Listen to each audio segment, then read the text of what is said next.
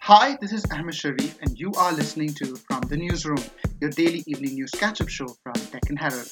Here is the top news of today, May 31st, 2021. The Supreme Court has today posed searching questions to the centre on the COVID-19 vaccine procurement policy and need for mandatory registration on the CoWIN app for people to get vaccinated without keeping in mind the real digital India situation, observing that the policymakers must have an ear to the ground. A special bench of Justices D.Y. Chandrachud, L.N. Rao, and S. Ravindra Bhatt said that since the centre has made CoWIN registration mandatory for vaccination, how is it going to address the issue of digital divide facing the country?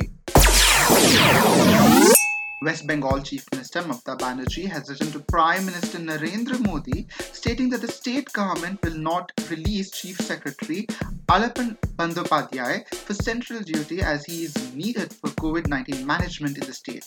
In the letter, where she outlined that the new order came after the centre had granted him an extension, Mamata said it would be sad and unfortunate if the reason for Bandyopadhyay's transfer was over the meeting at Kalaikunda.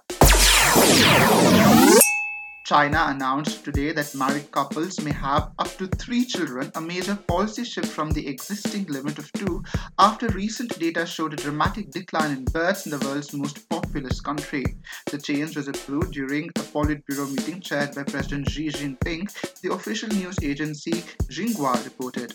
In 2016, China scrapped its decades-old one-child policy initially imposed to halt a population explosion with a 2-child limit, which failed to result in a sustained surge in births as a high cost of raising children in Chinese cities deterred many couples from starting families. That's it for today. For more news and updates, log on to deccanherald.com. Have a great evening.